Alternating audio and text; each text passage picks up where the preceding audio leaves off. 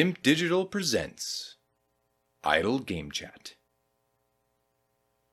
Cool.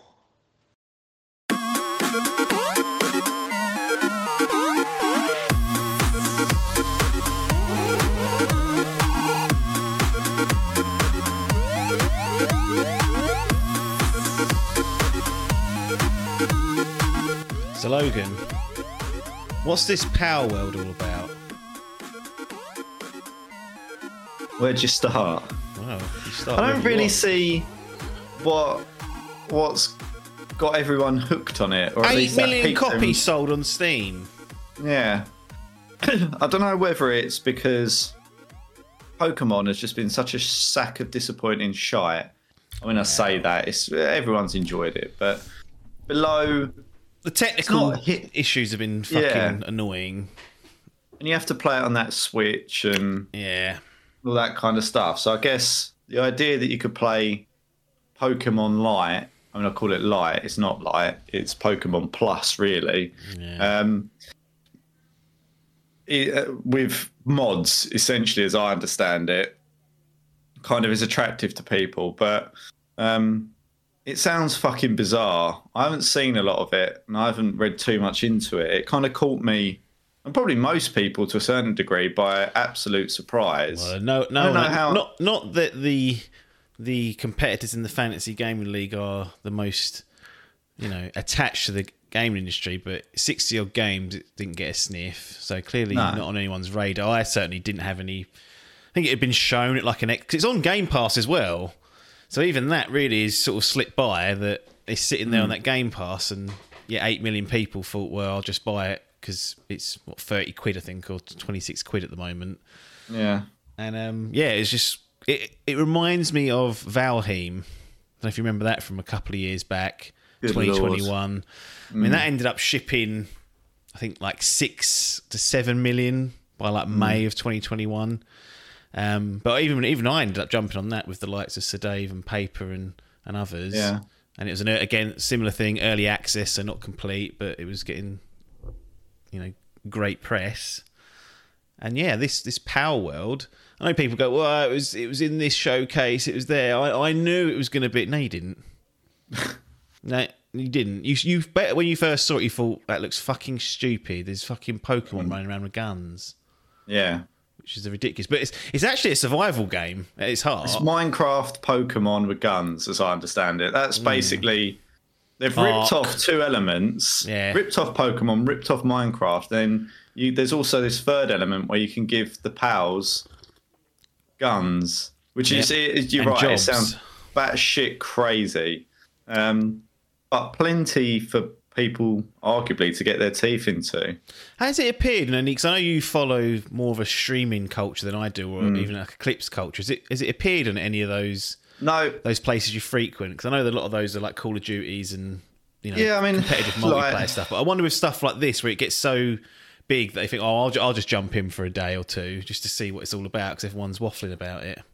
I mean, look, like, this isn't the sort of game... I would be really shocked if someone like Dr. Disrespect jumps on this. It's just not what he's about. Like, he will play The single-player trend. games, but he will play ones that he thinks look interesting. Like, he played Last of Us. He's done good games, arguably. He doesn't get snarled up in flash it in the pans. I think is the way to put it. You think this will be a flash in the pan then?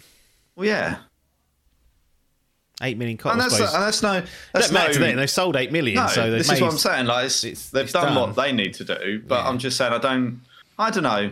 These sort of things don't tend to. I mean, look, for everyone that catches you off guard, there's like a Fortnite, which somehow manages.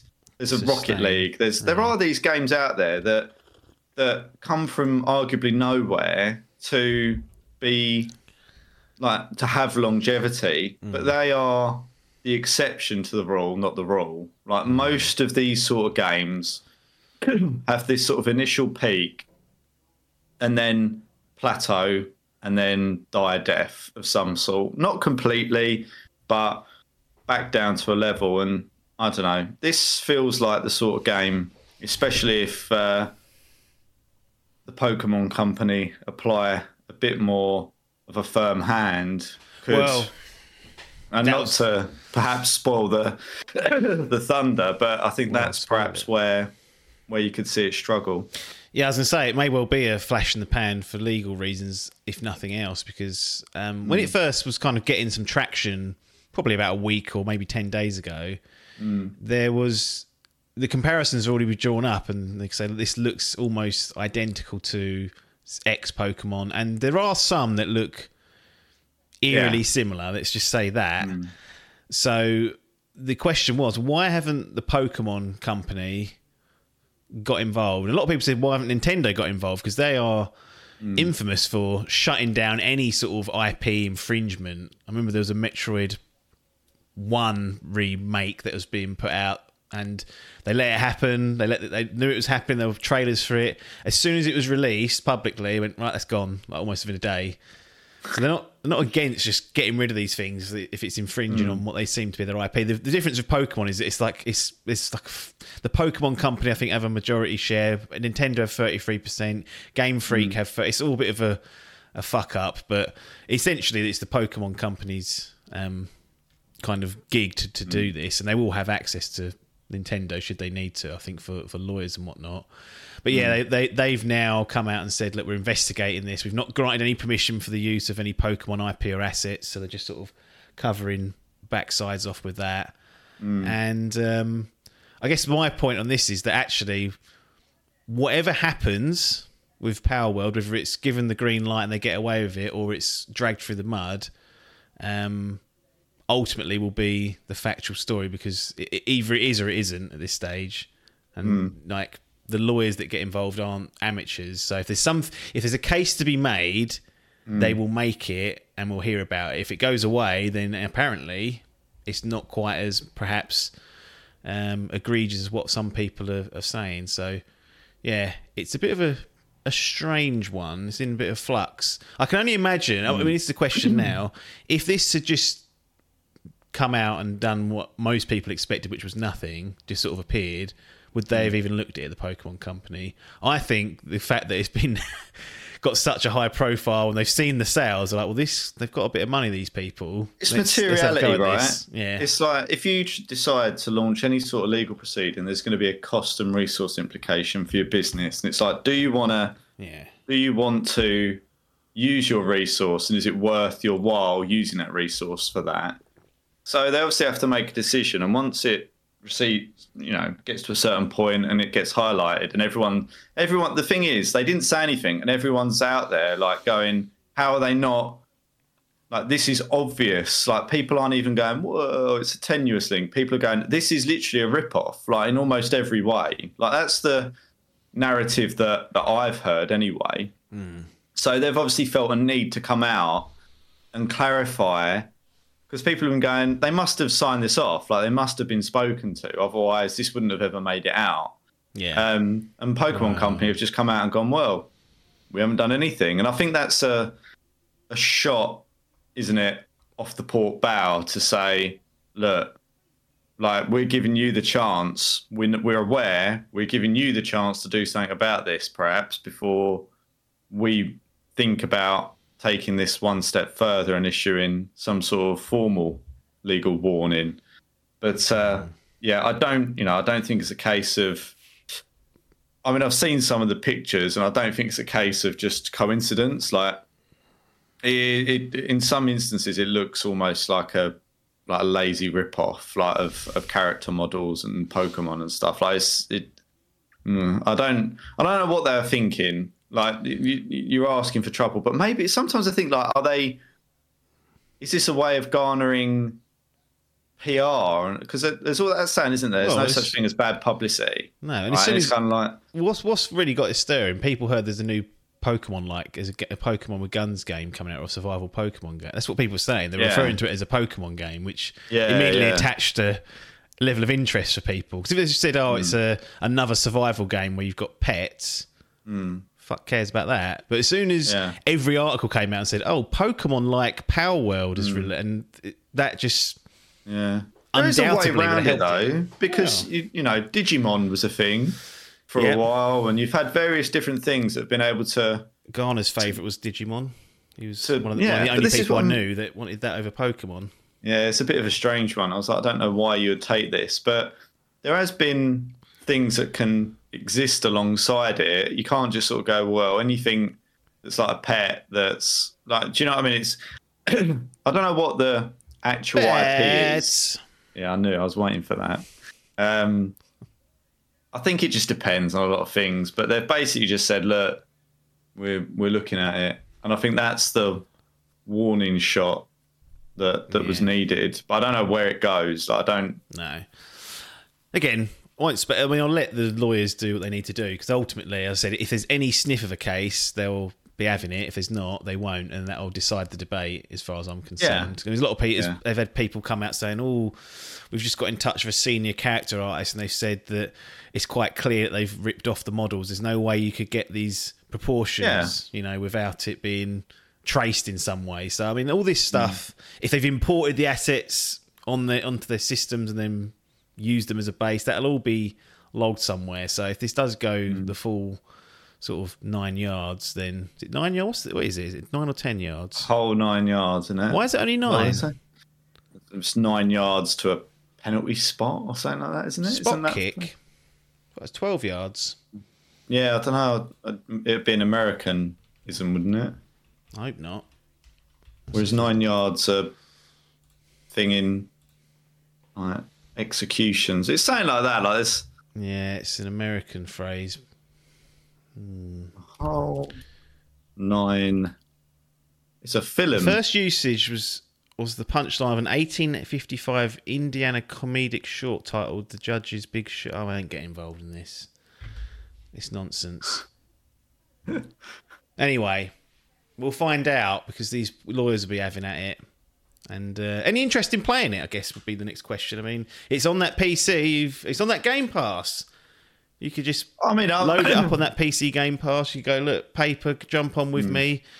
I know we're enemies at the moment. They're sort of perpetual enemies for 25 years, some might say. No, I haven't wrote it off. Like, I think if there was, it's not on my immediate. I don't ever like the idea of just jumping on a bandwagon. Like, I'm like, I don't want to be. I'm like that. It feels. Do you know what I mean? Almost out of principle, I'm like, I'm not doing it, but just because I'm just doing it because everyone else is. Like, I want to get involved in the hype or something, and I sort of automatically want to just sit here with my arms folded, going, absolutely not. But I'm not against it. Like, I think if there's an element of co-op or something like that, or if there's actually something substantial to it that makes it good to play and interesting and fun to play, then I'd jump on it. But weirdly, kind of want to wait for the hype to die down. I don't know why. There's absolutely it doesn't make sense, but I kind of, if I do, I like to jump on things because I think there's merit to it. I don't like to just be one of another number in a headline. Interesting that they've only revealed the sales numbers, mostly 8 million stolen seed. They're not. What's happened to these people played engagement that Phil keeps chucking out? That'd be much higher. About that? Where was that? The concurrent users did come out, and it was like second highest in Steam history. Yeah. So that did get only released. The Steam numbers. Yeah, but I want to know it's on Game Pass. You should have 50 million people playing it by now. They never talk to that shit, though, do they? That's what they care about. 50 million logons. They don't talk to that bullshit. They talk about how many people are subscribed to it, don't they? Or something like that. No, but whenever they draw the line. Starfield's reached 12 million players. Huh? Anyway. We'll see about Power World, because another reason why I don't want to jump in is if it gets pulled down, then wasted time and investment anyway. So if the Pokemon company have their fucking way with it and decide that it's egregious, that'll be gone anyway. So time lost. But then you miss out on the whole experience as well. You never got to experience it. Shut down. Pulled. There's plenty of YouTube videos. What happens there? If it gets pulled, is it just dead money? Well, I think people get refunded. I would imagine there's a process in place for that, and I would, because I would imagine Power World would be responsible for that. should they lose a Already court spent case. it, mate. I mean, there is that element. Already paid the bonuses. That's why you don't go after people with no money, isn't it? That's why they wait until they know they've got a bit of bank to sit on.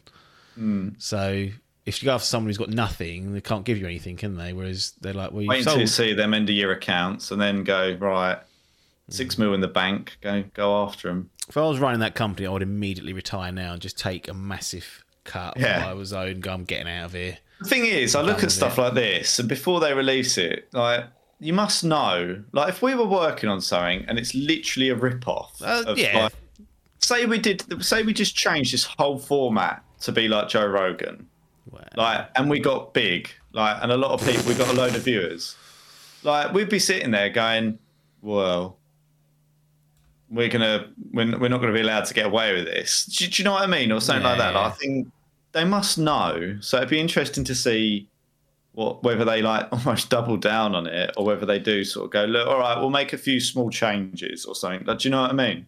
Yeah.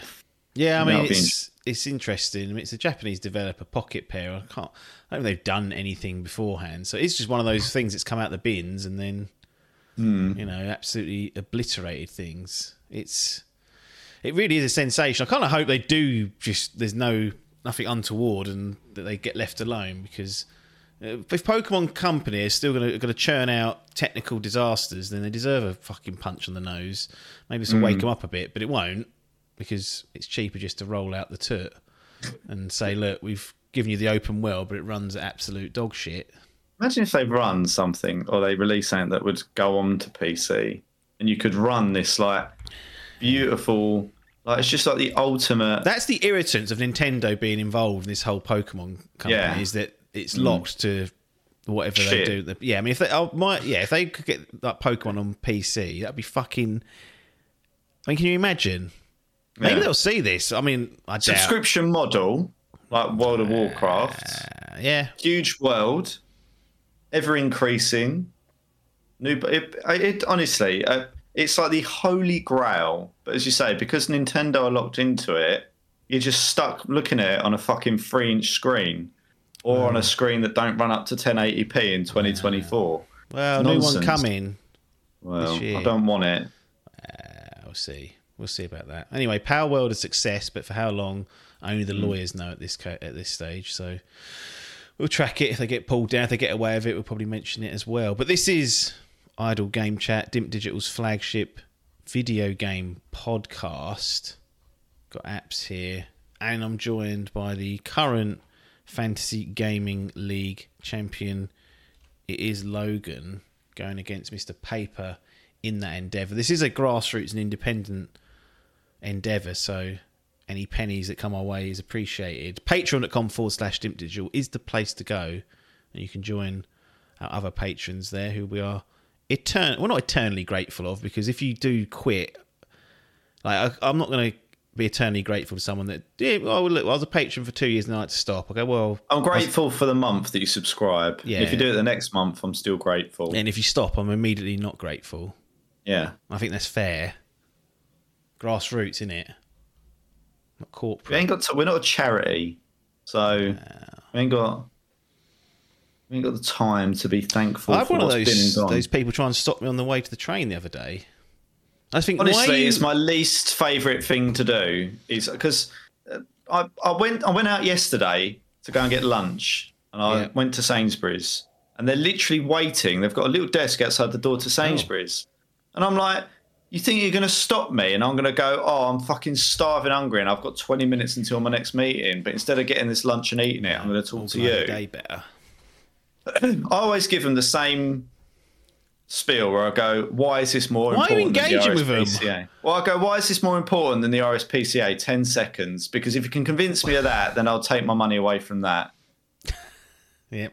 You got to draw the line somewhere. So I go, what's more important than dying donkeys or little doggies and cats? And people will go, well, this, that, and the other, dying kids, whatever. But I'm like, right, but why? Yeah, there is 10 seconds. There is no. There is actually. If you ever watch daytime TV, there is like a donkey charity. Yeah. For abroad, it's horrible, but yeah. Well, I was going to say on the way. The Sainsbury's thing I kind of get. They're going to get a lot of other people go in there. For whatever reason, people that don't work in London walk around there. I don't know what they're doing. I mean, it should be for working only, but anyway, they do. But there were these people outside the train station. So, you normally get to the train station, if you're lucky, 10 minutes before it's due. You don't really have much time to fuck about. And it's most like an people... where you're waiting around for 2 hours. No, exactly. And I just thought, you're not going to get to stop. People aren't going to be... I've got 5 minutes to get on that train. I've got to get through the gates because the smart car's not working this morning for some reason. That's down. So I don't know why they're playing at there. It's the wrong place to be going. But a charity we are not, and we will not be doing any outreach like that. Be interested to see what sort of response you get. Yeah. Just started knocking Dim on Digital, doors. they go, what? Well, Headquarters up the podcasting. road. What do you do? Good cause? Well, we talk about gaming. They go, right. Yeah. That's me giving someone hard time when they're talking. Like, there's a lot of like knife charities and action stuff in London they try and get you to sign up for. So you got that, me giving them hard time, and then we're there. Is that what it was? Outside Sainsbury's? There is one particularly that hovers around where I work that's always trying to do stuff. And look, I get it, and it's a tricky thing to do, but I've got finite resources. I've got kids to look after, animals to feed, RSPCA to look after. So where do you draw the line here? Where do you So my argument's always the same. Why stop? And they go, we don't have to stop. And I go, well, I do. Yeah. I do. So if you want the money, it comes off of sick cats and funny rabbits and all that kind of stuff. So you sell it to me. Yeah. And they struggle. They can't. Nope. Anyway, if you want to commit to our charity, patreon.com/dimpdigital. The Twitch channel's kind of died a death a bit. Not a lot going on there, is there? No, I am going to get back on there, but it's only going to be wrestling, so that really niches down any interest from most people. I'm not going to play. It's hard work though, streaming. Like, people think, oh, you just let it go while you're playing. It's like, we don't. Like, it's irritating. If people join. No, I'd never play something for the first time on there. No. Anything story, no. It's just simply not going to happen. And even playing any sort of action game really is an irritant because you need a bit of focus. So those strategy games are good. I've done a bit of F1 Manager. The wrestling sim's good. It's feet up. The trouble is, they're also the least interesting to watch. That's where the trouble is for it. So you get caught in this paralysis where you want to enjoy it, but you don't want to then engage. Well, you don't want to engage with people, but what's the point in streaming it really if you're just going to not engage with people that join? Because they'll be like, what am I here for? So it's always a tricky thing to do. So I kind of always have respect for streamers that manage to do that effectively, because it's a tricky balancing act. My favourite thing is sometimes when they lose their shit. Yeah. Stop backseating. If you don't like it, fuck off. And I think, it is an fair play. People start doing that. But, twitch.tv/dimpdigital is there. Amazon Prime. I will start it back up. I mean, Hall was doing a lot of Destiny, and then he seems just to play it now and not bother showing anyone. I think he's so ashamed of the hours he's put in that. He's public. I think it's probably fair to say it's probably his solo only game that he plays now still. Which is that is a terrible business. It's not where you want to be. No. There you go. Poor bloke. Anyway, we've got some SGL updates. Yes. We've got Tekken 8. It's finally released. He's on Paper's team. So he's finally off the mark, as though he's been sitting there for free. But he hasn't. It's like he's got one out in January and laughing. And it's Salmon's pick. And it's a good one. It's a 90 that Tekken 8 has come out to do. Now, we saw the 92s, I think, for Street Fighter 6. And then the 84s, I think it was, for Mortal Kombat. And this is above Mortal Kombat and below Street Fighter 6, kind of where people expect. I think a 90 is a great score for this. And I think so. Yeah, I didn't expect it to do better than Mortal Kombat. No, I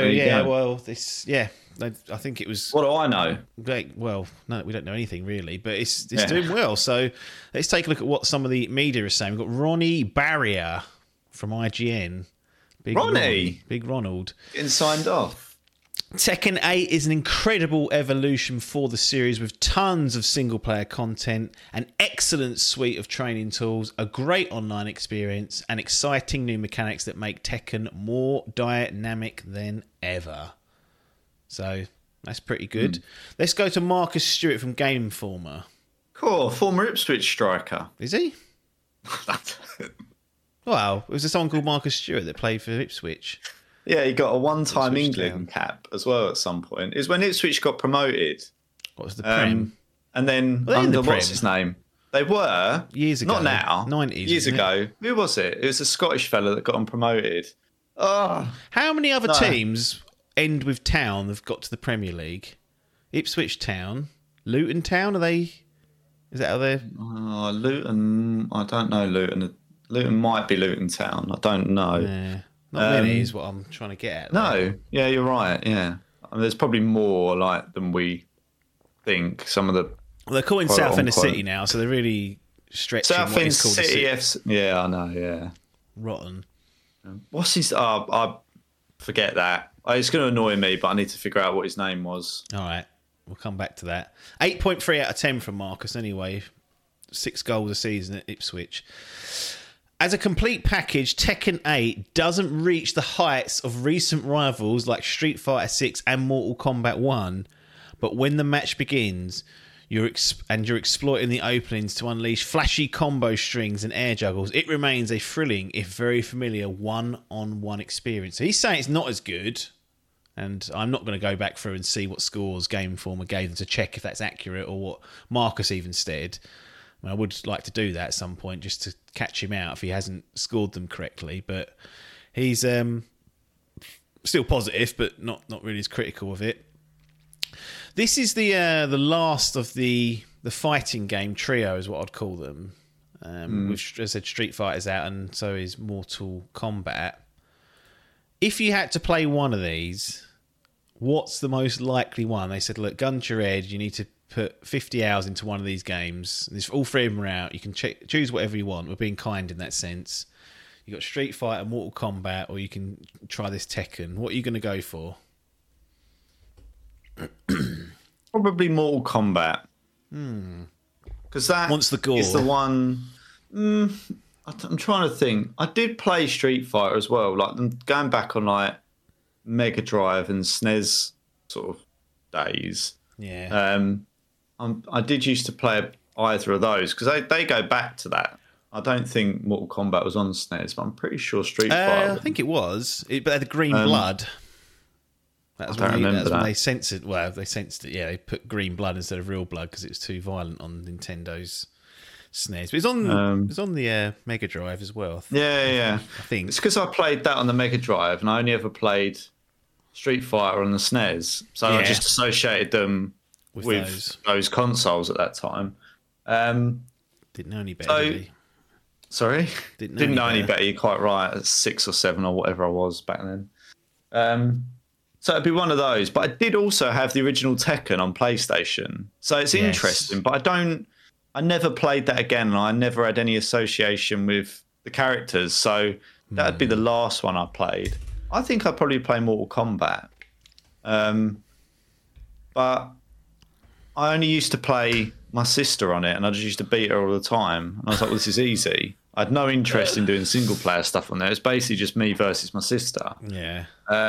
So I reckon if I tried to pick one up at now, I'd just be like, what do I even do here? Just button bashing a load of stuff. Well, training modes. I think all of them have got training modes to various degrees, but it will teach you the basics. I mean, Street Fighter has 2 or 3 control methods. One that's completely simplified, so a lot of the combos you can do with just a couple of button presses rather than 3 or 4.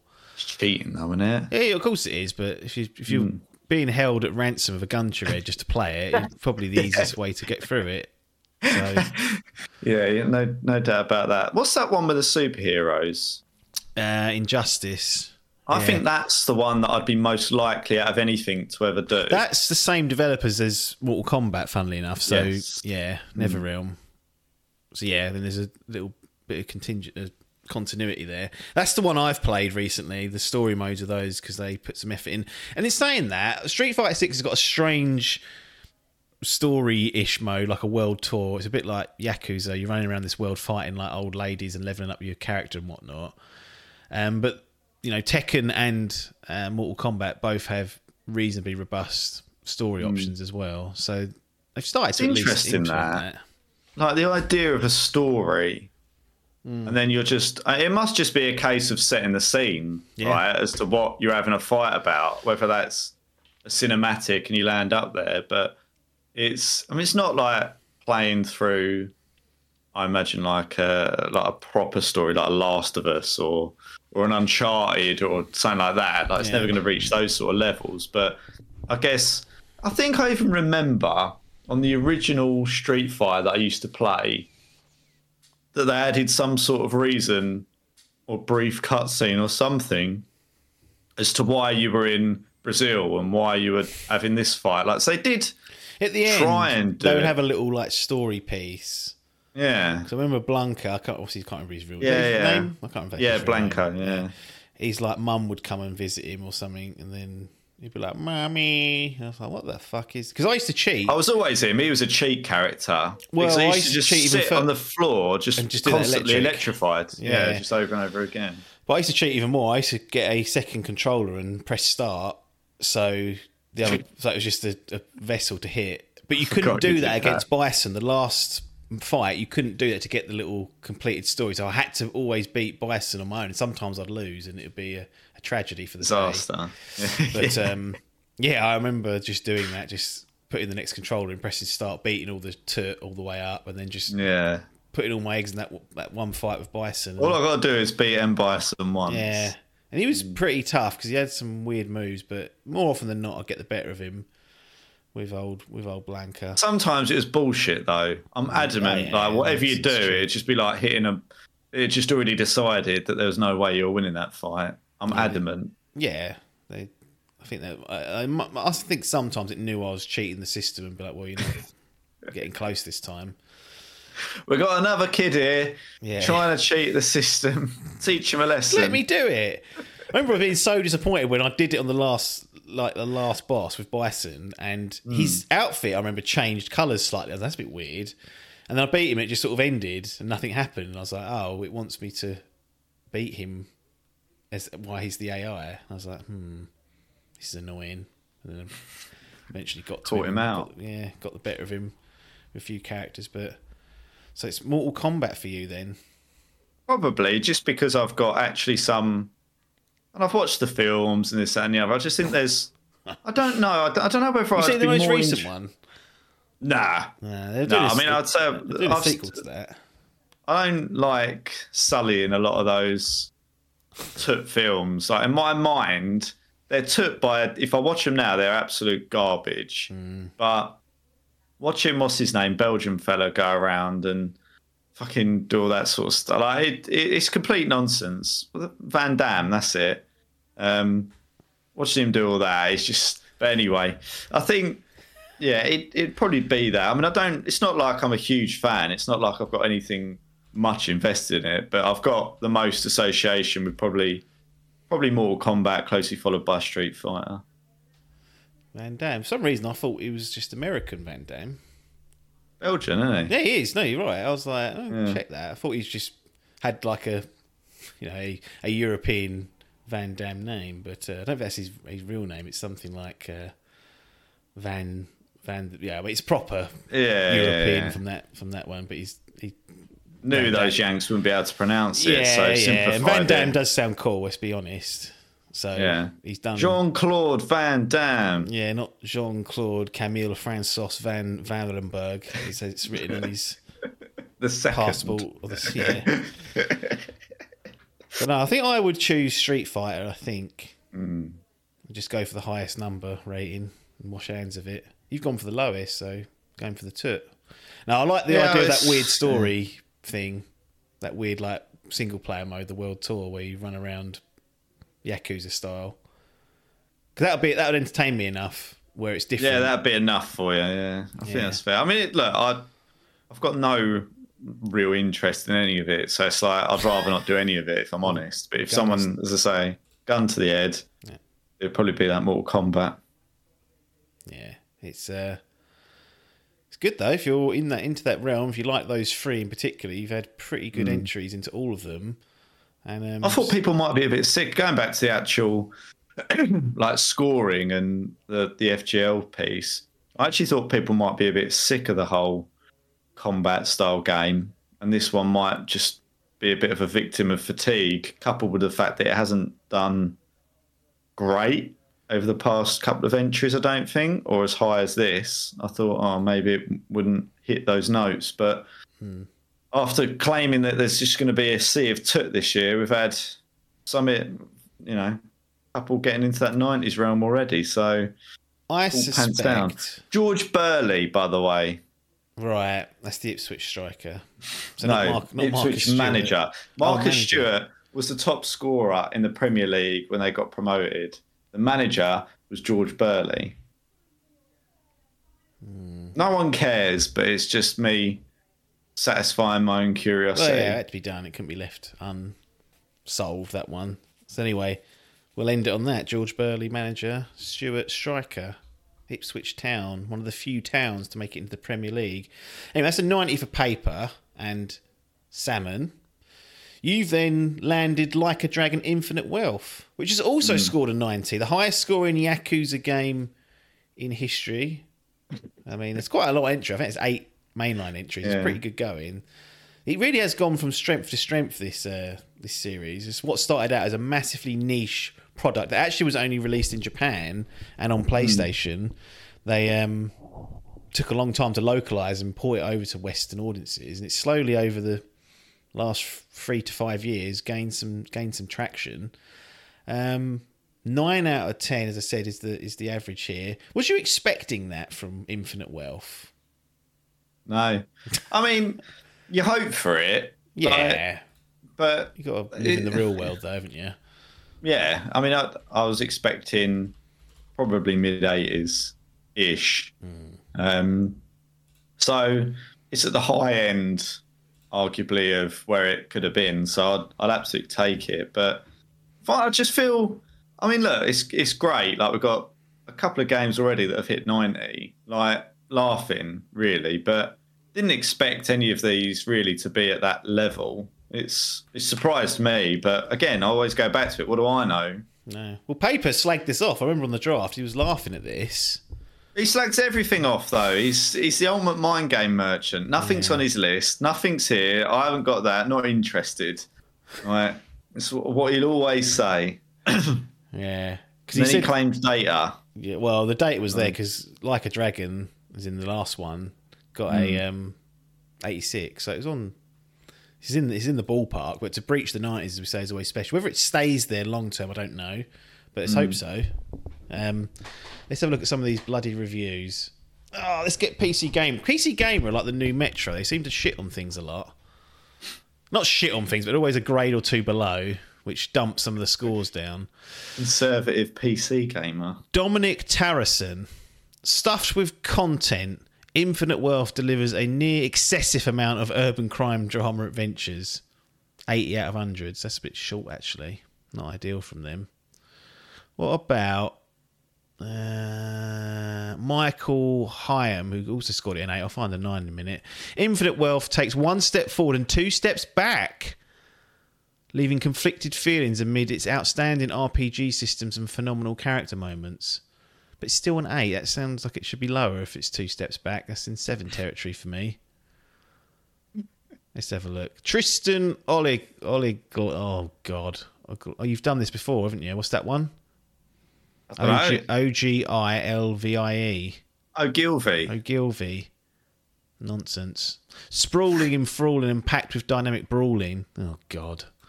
Like a Dragon Infinite Wealth. What do they call that? There's a word for when they do that bullshit. Behaviour. Infinite Wealth isn't just the best turn-based Like a Dragon game. Well, there's only one other one out there. It's one of the greatest games in the entire series. All right, we'll accept that last one. 9 out of 10. So I need to say people are happy with this. I would like to play this, but I'm so far behind in the series that getting to this stage feels tricky. And I know it's supposed to be a new entry, it's got a new protagonist, but I'm almost certain that there's ties. This is the one where you said that they gave stuff away. That was the other one, the man who erased his name. That's it. I'm like, well... Now, the title. Well, I kind of understand what's going to happen at the end of the Yakuza 6 then. Thank you for that. Thanks for that. But such a shit name as well. I know, it was unnecessary. Long... It wasn't needed. It really wasn't needed from them, but they decided to do that. But yeah, I'm so far behind that it's going to just take a while to get through them all. That will be a project of mine to do over the next few years to get up to speed. At least you know it gets better. Like, it doesn't get worse. Like, imagine looking at that and it gets worse. And you really want to play one that is good, but you know you're kind of tied into it and it gets a bit worse after. At least you know you've got something to progressively kind of look forward to in terms of things getting a bit better. But... In a pre-Persona world where I hadn't gone through those games 4 and 5, the fact that this had gone from action combat to turn-based combat would have been a bit of a concern, because these last two are turn-based. But that's no longer an issue for me. But impressive stuff, impressive score, sets you up nicely. Sitting there with 267 points, 3 games out, 89 average. Obviously, Paper's now made the mark of a 90 with a 90 average of 1 game out. He's got Final Fantasy VII Rebirth coming, Persona 3 Reload, that Elden Ring DLC's rumoured to be sniffing around, and other things like Princess Peach Showtime. So it's all going to start getting busy if it's not busy already. I mean, you couldn't have asked for much of a better start out of that. Your top 3 games are out, all scoring over 85, 2 of them in the 90s. This is almost like deja vu of last season. Should we just call it off now? No. No? I've got some real concerning ones that I feel could go either way. So which what, you got any in mind? Yeah, I have. Yeah, but I still feel like they could do well. I've got some decisions to make. I still think the potential's there, but whether I do, I think it depends. Like, the problem is, I think because some of my games have done better than I thought, I can probably be a bit more conservative a bit further down the line. So I think that's where I'm at for it. But I think it also depends on what Papers games do, because sometimes, you know, it depends where you are. Like, if you look at what Adkins did last year, like, he could have been more conservative and sealed the title, but he tried to be more risky and it didn't pay off. So it's good that I've got some good scores out early doors, because it kind of takes the pressure off. But I think Papers could do well as well. So we could be neck and neck going into the spring. Yeah, absolutely. So you mentioned Adkins there. Adkins is the one that's got Like a Dragon Infinite Wealth, which was his... Well, I don't think it was his top pick, but that's what he ended up with in the draft, because he was a bit further down the order. So he'll be pleased with that. In terms of the Grand Prix, that leaves us with... Biff's still in the lead. He's got his 3 games out, average of 84, 251 points. Salmon and Adkins both tied for second with 90 points, 161 points off the pace. Adcock, Parky and Hall still no games out, so they are 252 points off the pace. No, 251 points off the pace. And Hall sitting with a -5 penalty as well, so he's a bit further away from everyone. So Biff, Salmon, Adkins all off the mark, and good stuff. Interested to see where that goes. Biff's the first one with the old 74, with that another code recollection that we talked about the other week. But things are becoming thick and fast, and it'll start to iron things out. I'm waiting for the first real blow, like a big game to come out and cost someone. Because that another code recollect, I think people will just shrug shoulders at that. Like, well, I don't know what he was thinking, but it's there. Like, what if Rebirth comes out and shits the bed? Well, Senua Saga Hellblade 2, Phil craps another one out and shrugs his shoulders at it and goes, well... It's possible.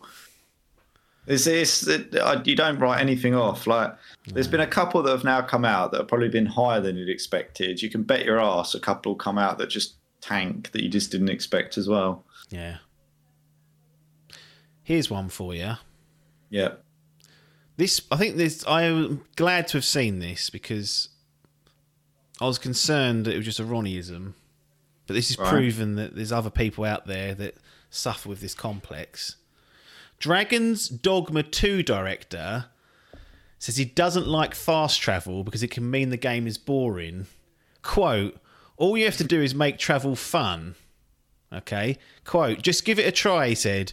Travel is boring? That's not true. It's only an issue because your game is boring. All you have to do is make travel fun. That's why you place things in the right location for your players to discover, or come up with enemy appearance methods that create a different experience each time, or force players into blind situations where they don't know whether it's safe or not 10 metres out in front of them. This man's speaking to my heart, isn't he? I hate fast travel. I think it's one of the most reductive things in gaming. But obviously it's a great convenience factor. But my view has always been the same. Why are we playing these open world games if we're just going to fast travel from point to point? It might as well be a linear game at that point. You might as well play a game full of corridors. But Hideki Itsuno is saying, look, it shouldn't be like that. So I'm hoping, it sounds like he thinks he's got some tricks up his sleeve for Dragon's Dogma 2. Now, if it comes out and it is boring to go from area to area, he's going to have egg on his face because he's come out and said this. But what do you make of all this? Fast travelling in game is a pile of shit, unless it's contextualised. I've said that for many times. But I completely agree with what he says, that the reason why people fast travel is because the travelling's boring, but that's not an unsolvable problem. Like in reality, in a perfect world, it should all be engaging, shouldn't it? Going from point to point, exploring and doing the main quests that are in certain locations. So I'm happy to see someone that's seemingly going to address this. I think it depends, right? No. Yeah, because there's no depending. Sometimes I don't want to be bothered. Sometimes you're telling me, give me a quest to do, and I've got something that I need to get, and I've had to do a load of work. I've had to defeat a boss. I've had to pick something up. I've got to take it back somewhere. I don't want to get in any more combat. Right? It could be combat. You might just see someone that you've got to rescue. They're going, help! I just want to focus. I want to get this quest done and move on to the next.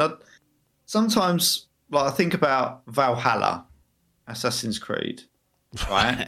Yeah, but yes. Big map, pretty big open world. I ain't gonna go from fucking. I don't want to be snowed up in travelling between England and Ireland, a load of sea. It's not that it's not interesting. It's just it'll take a fucking long time. Make the sea more engaging. Make little moments. Do you know what I mean? Stories. Though I think all of a sudden, where do you draw the line? Yeah, I think loading between zones is different though. When you're loading a new map. This is what I mean. What we're talking about here is you're on the zone. You've got to go from north to south, and the reason why you fast travel is because there's nothing to do, or it's just easy and convenient to do it. I mean, look, I think if you take something like GTA, right, the best part of GTA, I find, is the in-between. Of course. So there's merit in it. But I think Correct, at last. If you were going from one island to another, I think it depends on the scale and what you're doing.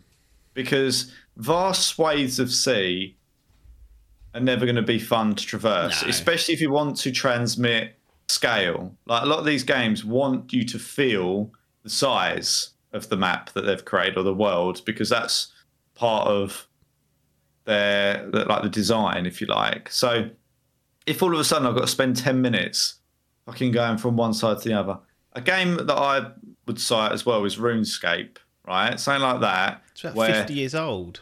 I know, but you're constantly doing quests that involve you going to speak to so-and-so, go back to here, go and investigate there, go and get that, do this, solve a puzzle. And there's no other real form of transport other than running. Yeah. And it's fucking irritating to have to run. But that's because the world's not that exciting, just naturally. It's just a dress. It's a backdrop. Yeah, but if that wasn't there, it'd be a real fucking pain in the arse. That's what he's saying. Look, make it exciting. Right, but you don't. I'm not saying exciting has to be, because then it becomes Redemption, a pain in the arse. Random encounters. If I've got to deal with something, then that's just becoming an inconvenience. And then all of a sudden, I can't fast travel. And in between point to point, I've got to fight. If there's players there, if there's PvP, I've got to fucking just have a battle to get from one side of the map to the other. It's a tough world out there.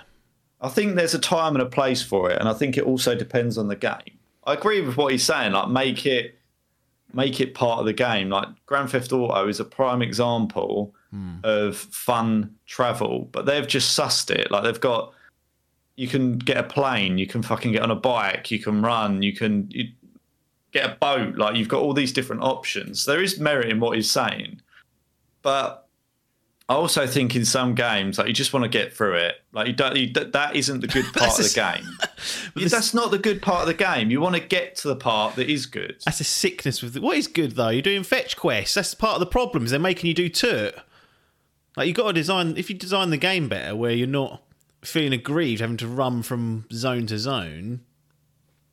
Sometimes it's life. I've got to go and get fucking. I've got to go to the shops. Right, I've got to go and get shopping. No, this is what I'm saying. I've got to go. I can't afford online shopping. I can't pay the fee. I'm on a budget. Well, take that fucking RSPCA money away. Not me. But the point is, you're on a budget. You've got to go shopping. The fun bit isn't getting in the car. You just want to get there and get the shopping done. So if you could cut out that, going to work. What's fun about dropping some fucking seeds off to the bloke in the other zone? That's not... There's nothing fun about that. There's different games and there's different but what I'm saying is, I think there is I think he's right, but I wouldn't want to see it removed. I want the option. Oh no, so it does have 2 fast travel options, but they do come with some caveats. They've got these port crystals that are located around the land, so like most games, specific points where you can fast travel to and from, but you've got to use a rare item to do that, which I think is fair enough. Like, if you want to do it, you've got to do a bit of work to get the ferry stone to do it. And then there are these carts which you can use to fast travel along certain routes. So routes with roads, almost like not a taxi service, but like a cart service. And randomly, that ride can get interrupted by blocked. It could be an accident on the road that ends up being an ambush. There's goblins that might try and. So it could is like there's a dice roll chance that you get interrupted. So actually, your fast travel option is interrupted, and you've got no choice but to get into a battle. Which I think, again, is a nice little compromise. It's not always going to be easy street. Like, you might occasionally have to fucking get out and deal with something and then get back on it. Or he's even saying that something might come along and destroy the car and you have to walk the rest of the way. So they're claiming dynamic moments that could happen. But how do you feel about, like, God of War then? Like, using the... Right, so my problem... yes, there is... definitely an issue with that. The thing that gets out of jail is it's contextualised, isn't it? You walk through that door and you walk out, it's all in the world. What I can't stand is when you just go, Cyberpunk, right? There's a metro system. So you fast travel from one metro station to the other. You can fast travel just randomly as well. It just goes to a black screen, goes back. And I'm like, okay, on the metro side of things, that's fine, because I'm riding, I don't need to see myself riding the train. But then you look at the time it took for me to get from Station A to Station B, like the in-game clock, it hasn't changed, so it's instant, so it's a lie. The metro ain't that fast. It would have cost me an hour of in-game time potentially, and it hasn't. So it comes down to how it's like Zelda's the easy one, because you've got a little Sheikah slate, and in the game you fade up into the world and then fade back down. It's like, okay, it's magic. I'm fine with that. I just don't like these lazy approaches. Like, well, it's fast travel, and it just skips, a big portion of the game. Like, I mean, I do agree with that. I think it should be part of the world, and I'm comfortable with that. Like, any game like RuneScape, you can travel from point to point, or you've got certain equipment that allows you to fast travel to certain points because you've got that equipment that lets you do it. Like that, it's contextualized. But my point is that in itself isn't wrong. Like, it's fundamentally wrong. That's the piece that morally abhorrent. Like, all of a sudden, if we're saying that God of War's boring because the game's boring, like, it's just not. But the simple fact is if you want to have a good game where you do the fun parts, there needs to be an element of traveling and traversing the world. Yeah. But like, you want to get to the action scenes, you want to be throwing your axe, like, and that's where you want the game developer as well to be focusing their resource to make that interesting, rather than making it interesting to go from fucking one point to the other. Like, and in some ways, it's good to do that. Like, but I find it a weird thing to get snarled up on. Like, he said it. It's his words, not mine. I know, but this is what I mean. I think it's unfair from him to say that games are boring if you don't enjoy travelling. Well, no one finds travelling in any form generally fun. It's an exception to the rule. If you've got a fast car, it's fun to drive it, but most people can't afford a 200 grand car to drive it. Some people don't even like driving, don't even like travelling. So you're never going to win, right? And then in games, apparently, all of a sudden you've got to just make all this stuff really good and spend a load of time on. But the point is, why bother then? Why bother make it an open world? Why not just have it as a linear action experience that just cuts from one segment to the other and truly cuts all the time? Well, yeah, I mean, that's fine. But I still think like that you can get benefits. This is like the lowest priority thing, highest, like in terms of fun. Like, and this, I think everyone gets snarled up with fast travel, going, "Ooh, who gives a fuck? If I can get from one point to another where I get to do the bits that I want to do and cut out the bullshit, like I'd rather that be the case in real life. I wouldn't want someone to say, no, you can't just fast travel to work. Oh, what? Because it's not. No, I don't want to do that hour train journey. I'd rather have an extra hour in bed. Like, it's not the good part of my day. But he's saying you can make it the good part.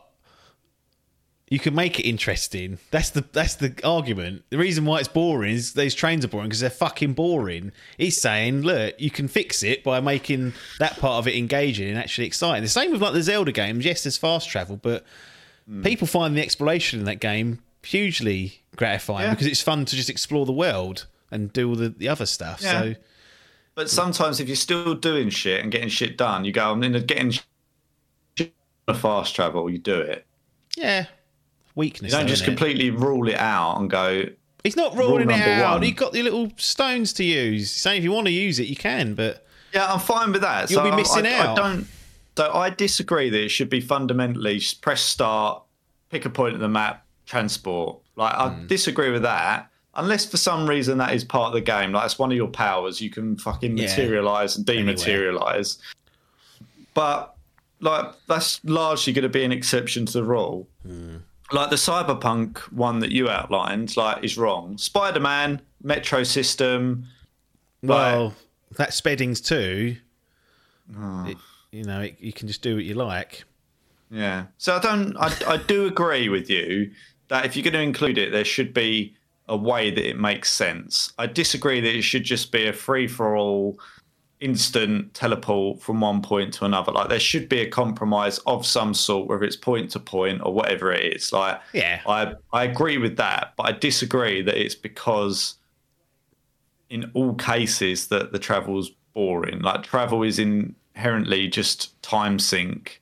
Yeah, like, but it's a video game. You can make it anything as boring or exciting as you want. Well, it depends. It's got to be contextualised with the game. Like, you can't all of a sudden in Grand Theft Auto have fucking magical powers. Like, nope. but you can get a taxi service and skip through. You can get in a taxi, or you can get on a bus, or whatever it is, or you can just use one of the modes. Who's that? Roman. What's that? GTA 4? Roman. He still has his own taxi service. Yeah, he did. Yeah, he go take me from here to here. Yeah, I do remember that, and I did use that a few times. But in the end, I was like, "This is actually more boring than me just stealing a car and thrashing it around." I mean, that's the advantage of having city-based games is there's more, immediate dynamic things that can happen. But I don't know. Did you play Red Dead 2? Yeah. Because they made this, as far as I remember, they made the fast travelling that a bit of a pain to get to. You had to go to a book and you could only go to certain areas. But I never was even once interested in fast travelling because, again, Rockstar tend to make their open world so dense that you don't know what you're going to stumble across on your journey. Sometimes there might be a woman on the side of the road. There's this woman asking for help and there's a decision for me to make. Shall I help her? Or if I wanted to, I could have just tied her up and murdered her. I never had any urge to fast travel in that game because I think there was you could progress as well. So this is one thing I do like is give me an incentive to do it. Like I could ride the horse and I could improve some of my horse riding or my horse's stamina or something like that by doing it. And the bond, So there was an incentive that I would get out of doing it. It wasn't just doing it for the sake of it. So I think I was more incentivized to do it because of that. Yeah. But I still feel like I could teleport or transport from camp to camp. But there was... You had to go to a book, I remember. It wasn't... as far as I remember, it wasn't like just open the map and choose to go to that point. Now, you had to go to your camp and then to open the book in the camp and choose the settlement, I think. Is how it used to work. Yeah. Sorry, you are right. Yeah, so you'd have to go back to the camp, or That's it. Because your save points were there as well. I'm sure you had to unlock it. It wasn't like immediately there. So no. It was. But again, once you get to a point where you're doing things at scale, it's like, even if the incentive's there, like it's a significant time and you had to keep fucking pressing the button, that circle button or whatever it is, to keep that fucking horse and bashing the horse, going, come on. And you're thinking you're doing that for 10 minutes, you go, fucking hell, But that's part of also, like, not to get stuck on Red Dead, like the fact that your horse could die, like if you fast travelled more often than not, you kind of remove a lot of that danger or that element of it, because you artificially keep the horse safe. Whereas I remember going from point to point, and I was being a bit careless running across the fields, and there was this small cliff, went straight off the end, horse fell off and broke its neck. And I was like, good Lord. And that just wouldn't have happened. You telling me about this. Heartbroken. I was. That just would not have happened if I had just chose to use the camp method. So, I don't know, I think if you can do it right, I would encourage people to not fast travel. If you're doing trophy cleanups at the end of the match, like if you just want to get your trophies and finish up the 100%, obviously. But I think playing through the game as naturally as possible, I would recommend. But I know it's me and fucking Etsuno that think this. So I think it's fine. But I think my point is, leave it there. It serves a purpose, depending on what you're doing and what sort of game it is. But I don't think it automatically means your world's uninteresting or boring. I think sometimes it's just a case of the fun stuff in that game is elsewhere, and you just want to get from point to point to the other fun stuff that's better. And I'm fine with that. Yeah. I've butchered his name badly. Itsuno. Oh no! Bullshit. That's because...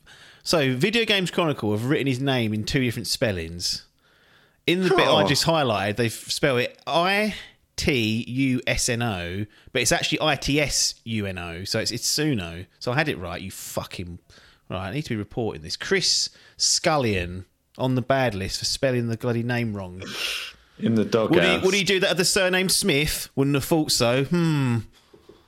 Wonder what biases Chris has. Anyway, let's end it on that note.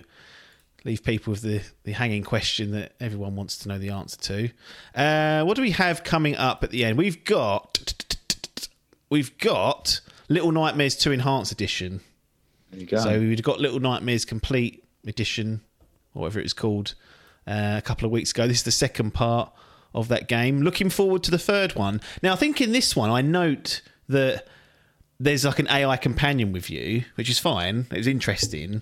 And I think we speculated on whether the third one would allow a player to control that person. And I was a bit like, I don't know whether that would be... Like, if it becomes reliant on a human to interact, it's almost like it has to be a 2-player game. Like Unravel 2, I remember we bring that up. Now, I did some research. I think they are planning to have that controllable by another person. So, concerns.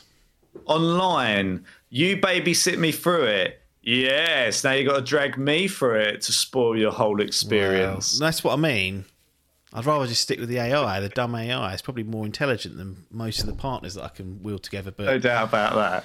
Yeah, but I'm interested. Obviously, I'm interested in this series, even though I crapped all over that first one. It's like give away the game that I might have been a little bit more positive about the second one, but the third one is being done by the Until Dawn devs. So yeah, interested to see what they get up to. Anyway, no more waffling. We've got Little Nightmares 2 Enhanced Edition coming to close out this edition of Idle Game Chat. So we'll see you on the other side.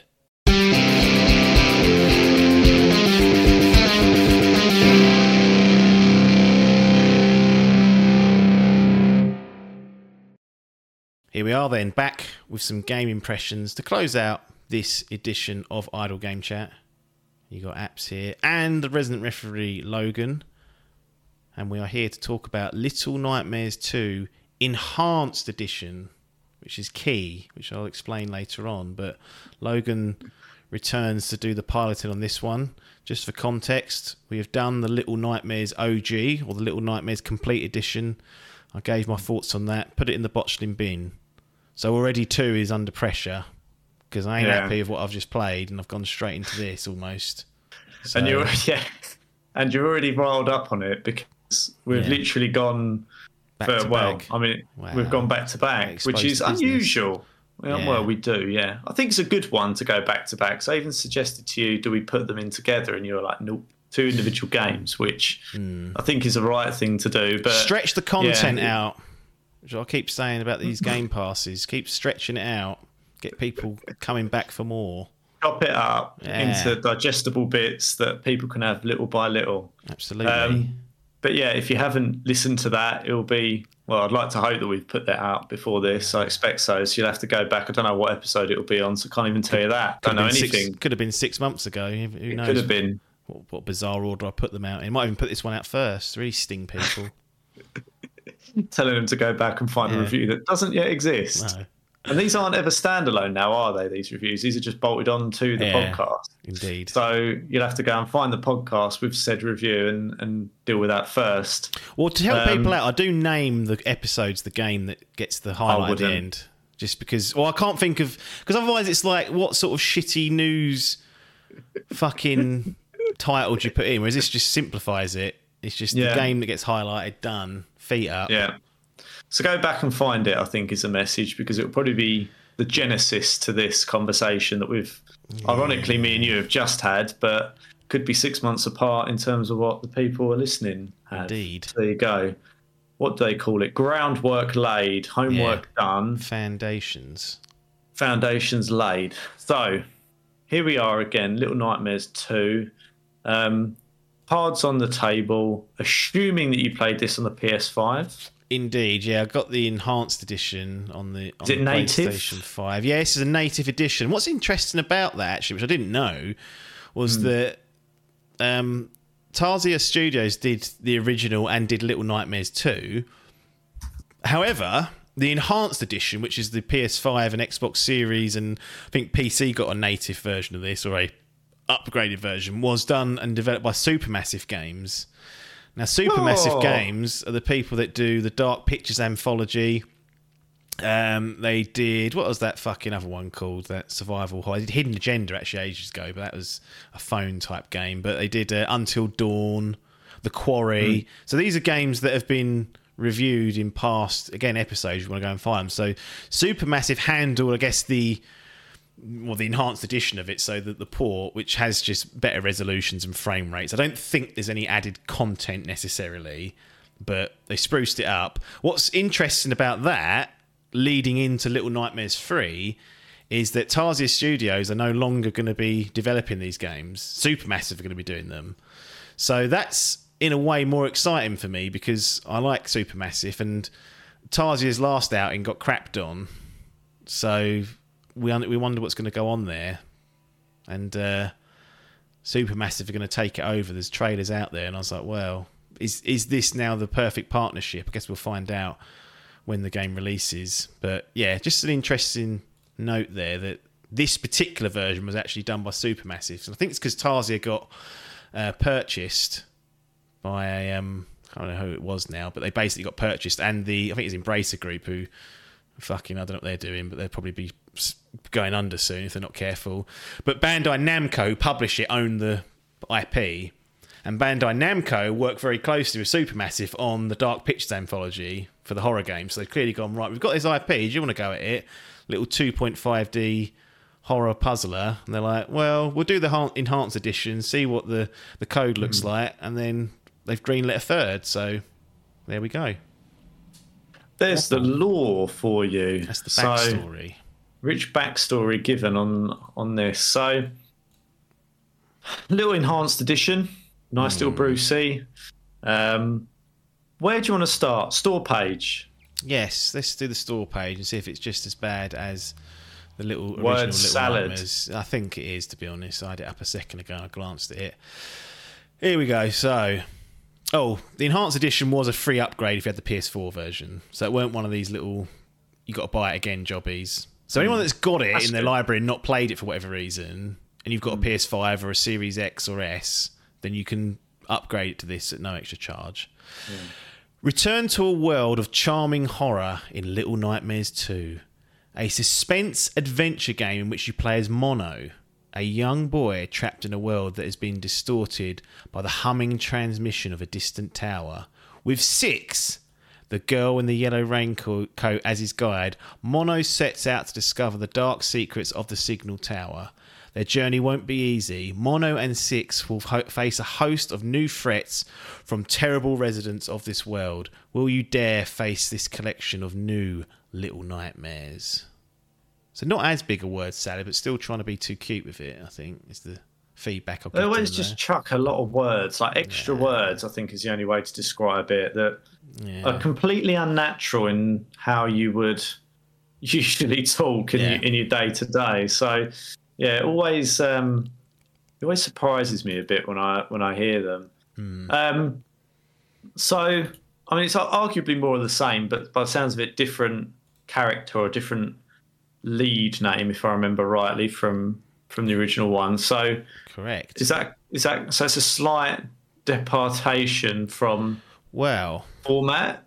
Here's the key.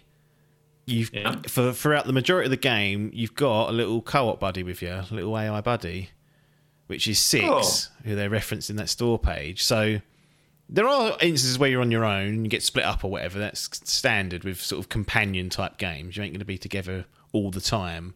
But for a large portion of the game, you've got her by your side who sort of runs around. And do you know what? She really helps out just sometimes when you go to a room and you think, where am I going here? They just go to the door and look up at it and you think, oh, they're going to boost me up and open the doorway. There's nothing else for us to be getting squabbled in with. But what that adds is much, I think, nicer puzzles, a bit more complexity is being allowed because you kind of got to get her into the right position, then you've got to go in the right position. You don't control her directly, I must add. And it's paramount that the AI isn't a complete shit brain. And fortunately in this, she's not. She's very much there to assist you. And I think they kind of recognise that having her just point out small details like where to be boosted and stuff just takes away an element of fucking about. And you sort of become to appreciate having her around because of that. And that builds sort of a sense of accountability because you're you're almost like looking after that. You find this sort of girl quite early on. And you feel like you're kind of looking after her, even though she's very much holding her own, helping out with the puzzles. You're still sort of the lead. You're going out into most of the dangerous stuff, but you kind of want to make sure you both get through this experience as unscathed as you can when it comes to Little Nightmares 2. Interesting. So takes the edge off it is what I'm hearing.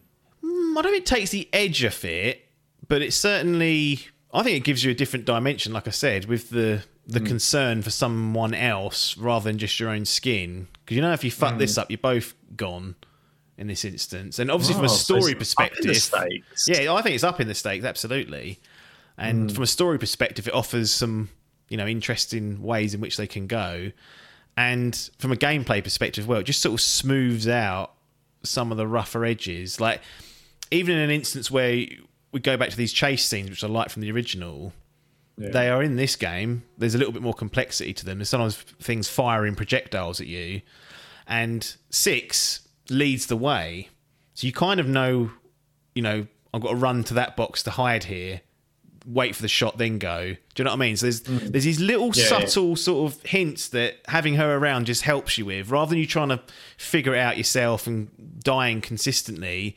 There are, and it's not all the time, it's a puzzle game, you're working out a lot of this yourself, but there are just instances where they've recognised that it might just be handy to have her lead the way just a bit so that you don't die unnecessarily and stupidly. And you still will die, because you've still got to execute, the path and whatnot, but at least you know what the path is and you're not getting fucked about by getting it wrong. So, yeah, this was a great addition. I wasn't really expecting. I kind of knew, because you look on the artwork and you can see her in the artwork, and I wasn't sure how that was implemented, whether they were just sort of a character that comes in and comes out. But throughout the vast majority of the game, she'll be there, and you'll be going through this world together and using that two-person dynamic to overcome the puzzles and escape this fucking horrible world you've been lumbered in again. And what's interesting, I guess, from a lore perspective, is Six is the girl from the first game. So those that have played will recognise the raincoat and be like, oh, a little bit of a sequel continuity going on there. Yes, this is what I was going to ask, because I know that obviously you played this with an eye on Little Nightmares 3 and ensuring that you had the rich backstory. There is continuity between the games then. Only in that sense, I would say. I think there is some subtle, more direct links between the two games. But I would say if you were just coming into this, you could quite easily get away with this, because the first game you sort of left wondering exactly what happened. And it's not a dissimilar situation here where nothing's explicitly spelled out. They interact with each other like through animations, which is fun to watch, but there's no dialogue between them. There's no explanation of why she's there, who she is, or anything like that. So you could come into it and not really need to know about what's occurred before, because I don't think it's overly important to Little Nightmares 2 from that perspective. It's just an interesting little nugget, I guess, for those that have played it. And if you've seen any of the trailers from the first one, you'll immediately recognise the yellow raincoat. So that's kind of the giveaway that it's going to be her. Interesting.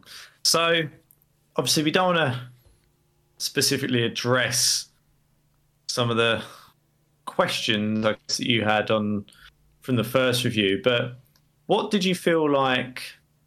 And I want to judge this as its own game, but obviously referencing some of your experiences in the first one, I think that's fair to do so, because you're naturally going to put that as kind of the line in the sand, and then it's going to go either stay where it is, up or down from that position, right? So do you feel like, by the sounds of it, graphically it should have been, or at least in performance, a step up?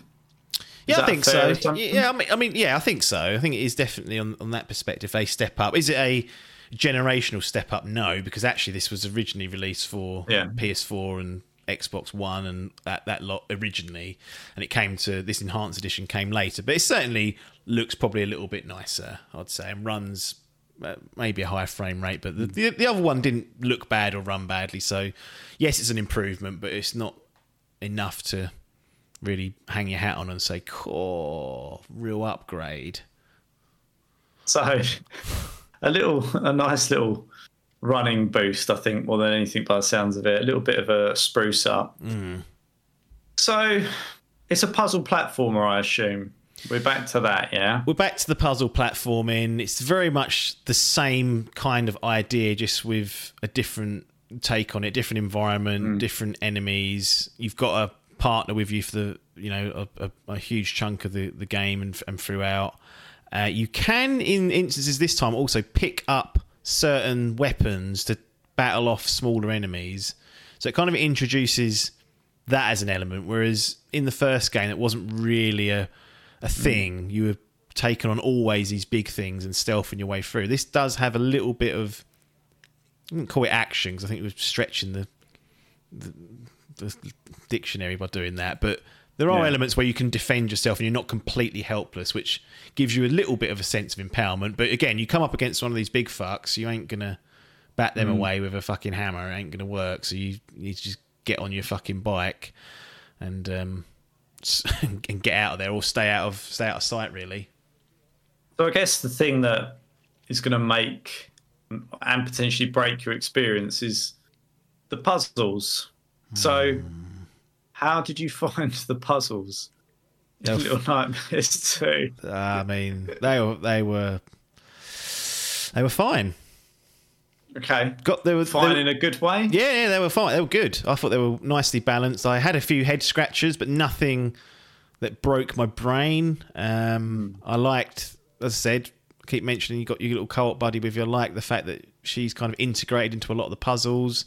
They do some interesting things with certain puzzle types and tropes that you might have seen before. And generally, I felt that they were well balanced. If you fell or failed in certain elements, then the checkpointing felt like that was resolved to a certain extent. Wasn't completely crapped on and expected to do several sequences in one go, at least in the times that I died. Again, there may be a part in the game where that becomes a problem with people, and that relieved a lot of the puzzle stress and any combat or stealth stress, and they stuck the landing, I guess, when it comes to the puzzle element, for sure.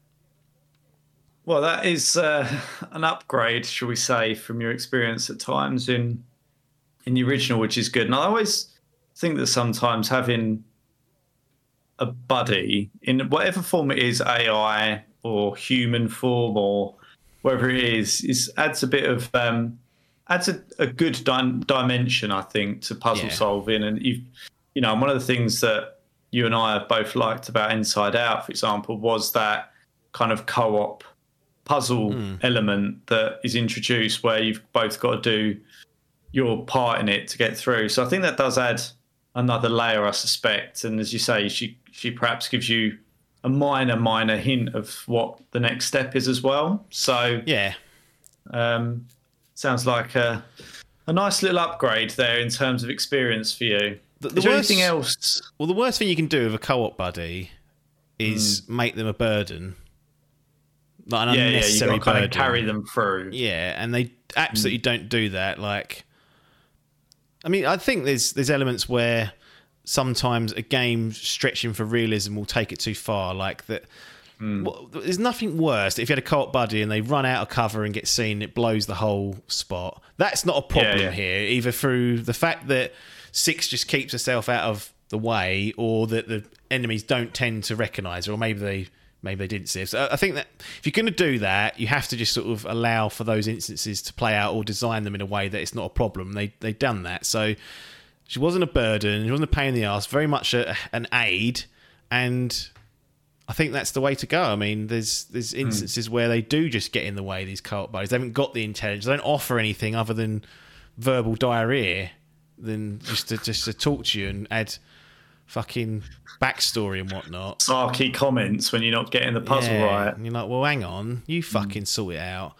But generally, really well implemented, and it's not an easy thing to do, because I've played many a game where they struggle with that, and it's sort of like, well, perhaps you should play it co-op with a human, and that's not an option here, but usually that's the get out clause. It's like, well, it's a co-op game now, not a single player, whereas they've done the needful to make this a single player experience with a co-op partner that's controlled by the AI, who knows what to do, knows exactly what you're asking of, doesn't just not react when you call her to do certain things, reacts in the way that you expect, and is consistent throughout. And that's a huge plus to the game, having that in there and executing it to a high standard. Yeah, it sounds like a real positive for it. Is there anything else that you feel like they either rectified or that they did well in this one? I think there's other small quality of life improvements. Like in the original, you pick up a key to go open up a fucking doorway.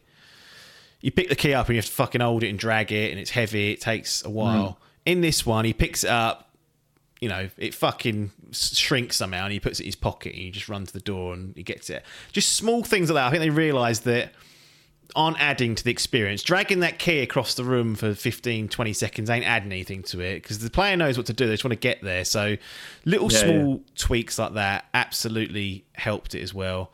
I like the variety in the environments in this one. I mean, it's pretty good in the first one, to be honest, but it's definitely an upgrade here. The stealth sections, they are still there. There's still mandatory stealth involved, but didn't feel as egregious. Again, maybe I was just better at this game, or it connected better, but I didn't have any major problems with that. The chase scenes are back. They're good fun. And overall, just, it was an enjoyable experience. And I was coming off the first one thinking, well, what have we done here? What an error to have just bought into a franchise without even touching the first one. Because like I said, if I played that first one and then hadn't already committed to this, there's a good chance 2 got chucked in the bin. But fortunately, I'd already done it, already bought it, and thought, well, we've already committed to this. Let's see how it holds up. And pleased to say it was a much more enjoyable experience. Execution was better. They clearly learned lessons from the first one and at least implemented it and didn't put heads up arses. So a very good sequel in that sense of the word. So interested to see what the third one's like, because this will be a super massive project from start to finish, and it'd be interesting to see what those guys can do, because I have enjoyed a lot of their games previously, despite some of their shortcomings. They're always good value, and they are sort of like the de facto horror studio at the moment, that just pumping out decent games in that genre. So I'm interested to see where it goes. new stewards taking over for Little Nightmares 3. Yeah, do you think they had much of an impact on this one, or was it just a polished job? I think it's just, well, the fact that they're only credited in the enhanced editions suggests to me that it was a polished job. Now, were there inconsistencies in code? Were there inconsistencies in glitches that they picked up on or were able to smooth out? Perhaps. But I do think you have to give the bulk of the credit to Tarsier Studios, because clearly the design of this one was, in my opinion, far superior than the original. Like, I don't believe that Supermassive went in and added checkpoints, for example. I don't believe they certainly didn't add in the co-op element. That's there from day one. They certainly didn't do the AI for it. So I think it'd be nice just to crap all over Tarsier and say, well, they did the first one, then Supermassive took over and saved this one. But I can only see that they clearly had a much better product shipped here, and that Supermassive come in, spruced it up for current gen, and then been handed the keys to this to do what they please with in the third one. So hats off to Tarsier, because they pulled this out the toilet for me, because it was in the toilet, it was in that botchling bin. So the sequels don't usually get a chance at it, but I'm glad that I made that stupid decision to have committed to it all, because I may well have just walked away from the franchise at that point. Now I'm geared up, I'm ready, I'm excited for Little Nightmares 3 based on playing through 2. And another sort of short weekend experience for people, 5 and a bit hours, 3-4 sessions. You know, a nice little digestible palate cleanser, and always on sale for £12, even less than that. So you can always find this lurking at a price that I think will appeal to people.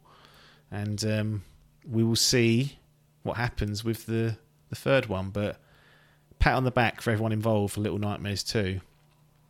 So yeah, I mean, you know, broadly by the sound of it, they, you know, your feedback on the OG was that good idea, lacking execution, and you feel like they actually enhanced the idea almost by the addition of this kind of co-op element and nailed the execution of it. They didn't need to introduce the co-op element. At no point was I thinking that would enhance it. In fact, I thought they'll blow this if they're left to do it. But fair play, it was implemented really well. So now it's like, does 3 have that element as well? Probably. I can't even remember from the trailers, to be honest. I haven't gone back and watched them. So possibly. What I'm wary of is that if it does have a co-op element, like, I keep saying co-op, I don't think that really is companion, really, isn't it? Because co-op suggests 2 people playing. But my fear is that they introduce it and say it's now 2-player as an option, and therefore the same care and attention is not put into the AI companion being up to snuff. But that may well be staying up at night thinking about things that ain't going to happen. So shouldn't really be concerned about it. I know what you mean, though. You think, are they going to take that one step further and get cocky with it? Like Up. Was it Up? Oh, there was another Unraveled, sorry. Yes. Yeah. So like Unraveled, they did that. I think they did with Unraveled 2, didn't they? I think that was mandatory co-op. I don't know if the first one was. I don't think it was. It wasn't. Because I wanted to play that, and I was like, well... Yeah, it's like all of a sudden two or nothing. Yeah, you go, well, I mean, it's not the end of the world, but going from if it's a standalone game, it's fine to do it that way. Like Inside Out, they went, there you go, that's it. But it's strange when they go from solo to co-op experience. It's a bit strange. I think you can do Unraveled 2 with just one. Okay, but just control both the. I think you might. I don't switch. know. I think it's not ideal. It's obviously meant to be played as a co-op, but so I think by the sounds of it, it's kind of ticked those boxes. Is there anything in it that you didn't much like, or that reminded you of the things that pissed you off in the first one? I don't think so. I really don't think I had problems at all. I mean, there's one puzzle I got stuck on, but again, that's all part of the course. Didn't get stuck for that long either. No, I mean, really, this is what I was looking for out of the first one. Yeah. And it was just a much more consistent effort and a more of a, they stuck the landing on it. So that's all I was after, because I always, as we spoke about before, envisioned this idea being exciting to me and being something that would tempt me in, but the execution wasn't there. And in this case, they've kind of, the same sort of baked bean tin cans there. It's just that they've cooked it properly. They haven't tried to fucking take the salt out or whatever they try and do these days with all these foods. I do like the way that you've gone with this baked bean. Well, it does what it says in the tin, doesn't analogy. it? That's actually Romsil, isn't it? If I remember correctly. It's nothing to do with baked beans, or it's just a tin. I'm fine with it. It's just not one that you've ever used before. You've just gone for this baked bean analogy. Yeah, but you know what you're getting with baked beans. The salt out. You know what you're supposed to get with baked beans, and when it doesn't, you open it up and you have them. You think that ain't what I asked for. And this was. I always just thought this should be. I say easy because it's not easy to make any game, but the idea of it was enough that it would be tempting to me. Yeah. And this is what the outcome is. It's like, yes, this is it. You know, is it a game of the fucking generation contender? No, but it's exactly what I was wanting from the first one and got. So pleased. So, well, is there anything else at all that you want to just give a noteworthy mention on Little Nightmares 2? No, I don't think so. I think I've covered everything. We covered it all, and people can probably guess that it's not going to be going alongside its brethren. It's the OG in that botchling bin. It's just a case of where on our particular award scale I feel like giving it and recognising it. So I'm happy to reveal that when you're ready. Yeah, I mean, I think this has definitely gone the way that I arguably expected the first one to go, in that it seemed like it was right up your alley. I guess it's just how far up. I don't know if you should say how far up your alley. It doesn't quite sound right, but you get what I mean. It's like whereabouts on the award. I don't know what you call it, award gallery, or which one does it get? Does it go bronze, or does it get an ultimate seal of approval in a platinum? That would be unbelievable. Let's not get ahead of ourselves here. Look, it's a solid game. It's good. I wouldn't say it's necessarily great just yet, so it probably excludes it from the gold areas. But it's a really good game and one that I enjoyed. So therefore, Little Nightmares 2 Enhanced Edition Silver. Yeah. I don't know what it's got to do to get a goal. I don't know what else it could have done. I just think some games for me have a ceiling that it's not going to... It don't matter how good it is, how well you execute. Unless it has some mind-blowing... I think it would need some sort of mind-blowing story to go along with it. And and whilst it has a narrative there, again, it's told in this way where you never told anything. You just experience it and you put together the pieces yourself. So I think that's what it's missing. I've always been a bit of a story and a lore hound, so things that deliver that tend to get in there, or things that perhaps have they do things that are unexpected. This very much does what you'd expect it to do and delivers well on that. So therefore, it's recognised as in my opinion, a silver grade or a silver ranked game, and that's where it'll be recognised in my personal exhibition.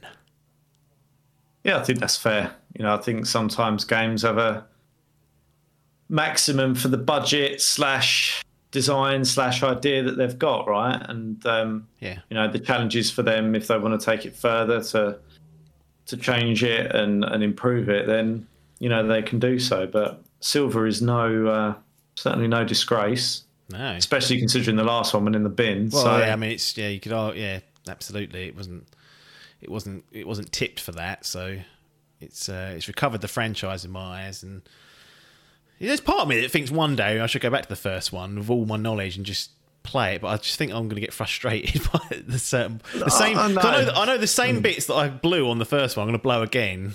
So I dare and tempt myself with that ridiculous idea. But I don't think you should feel like I think it's always a temptation, isn't it, when you don't enjoy something to think, is it me? Blame myself. Yeah, I never do. I blame those fucking prats that made it. Exactly. I gave them money. Funny enough, it was on. I had it on PlayStation Plus, the original, but it didn't have the DLC. And I don't like buying just DLC and not having the game owned. Yeah. So I bought the game with the DLC. I think it was like £7 for it all, and I was like, well, that's at least I've got the whole package. Yeah. So I think it makes sense, doesn't it? Yeah, I don't like to have these DLCs and not the game, because as soon as that subscription runs out one day, you've got You're nothing. Stuck up the creek without a paddle. I'll pay the extra couple of quid to have it in that library as long as that library stays accessible. Knowing Sony in 5 years they'll shut all that down and go full restart. Sorry You're about lost that. it all. Yeah, fucking be irritating, but no.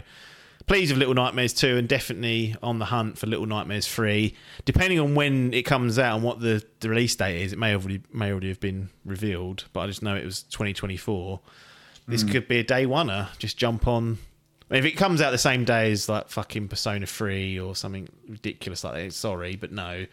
But, you know, if it comes out and there's nothing around a week either side of it, I mean, it ain't going to be a 20-hour game. It's going to be another 5-ish hour, maybe a tad longer, but something that I can probably crank out in a couple of weeks tops. Perfect. Get in, get out, review it, done. No complaints there. But that's where we are, the Little Nightmares franchise. One in the botchling bin, which was the original complete edition. And now we've got Little Nightmares 2 Enhanced Edition. No DLC for this one.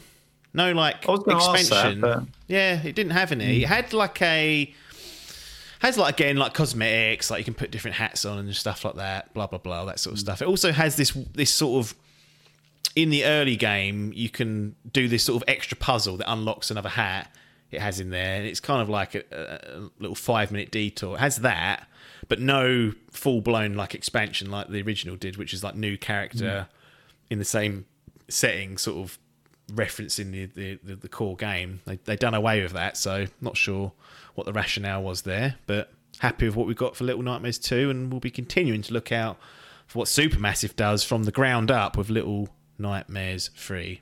Anyway, a silver for Little Nightmares 2 Enhanced Edition, and nothing more for us to say other than thanks for your time and ta-da.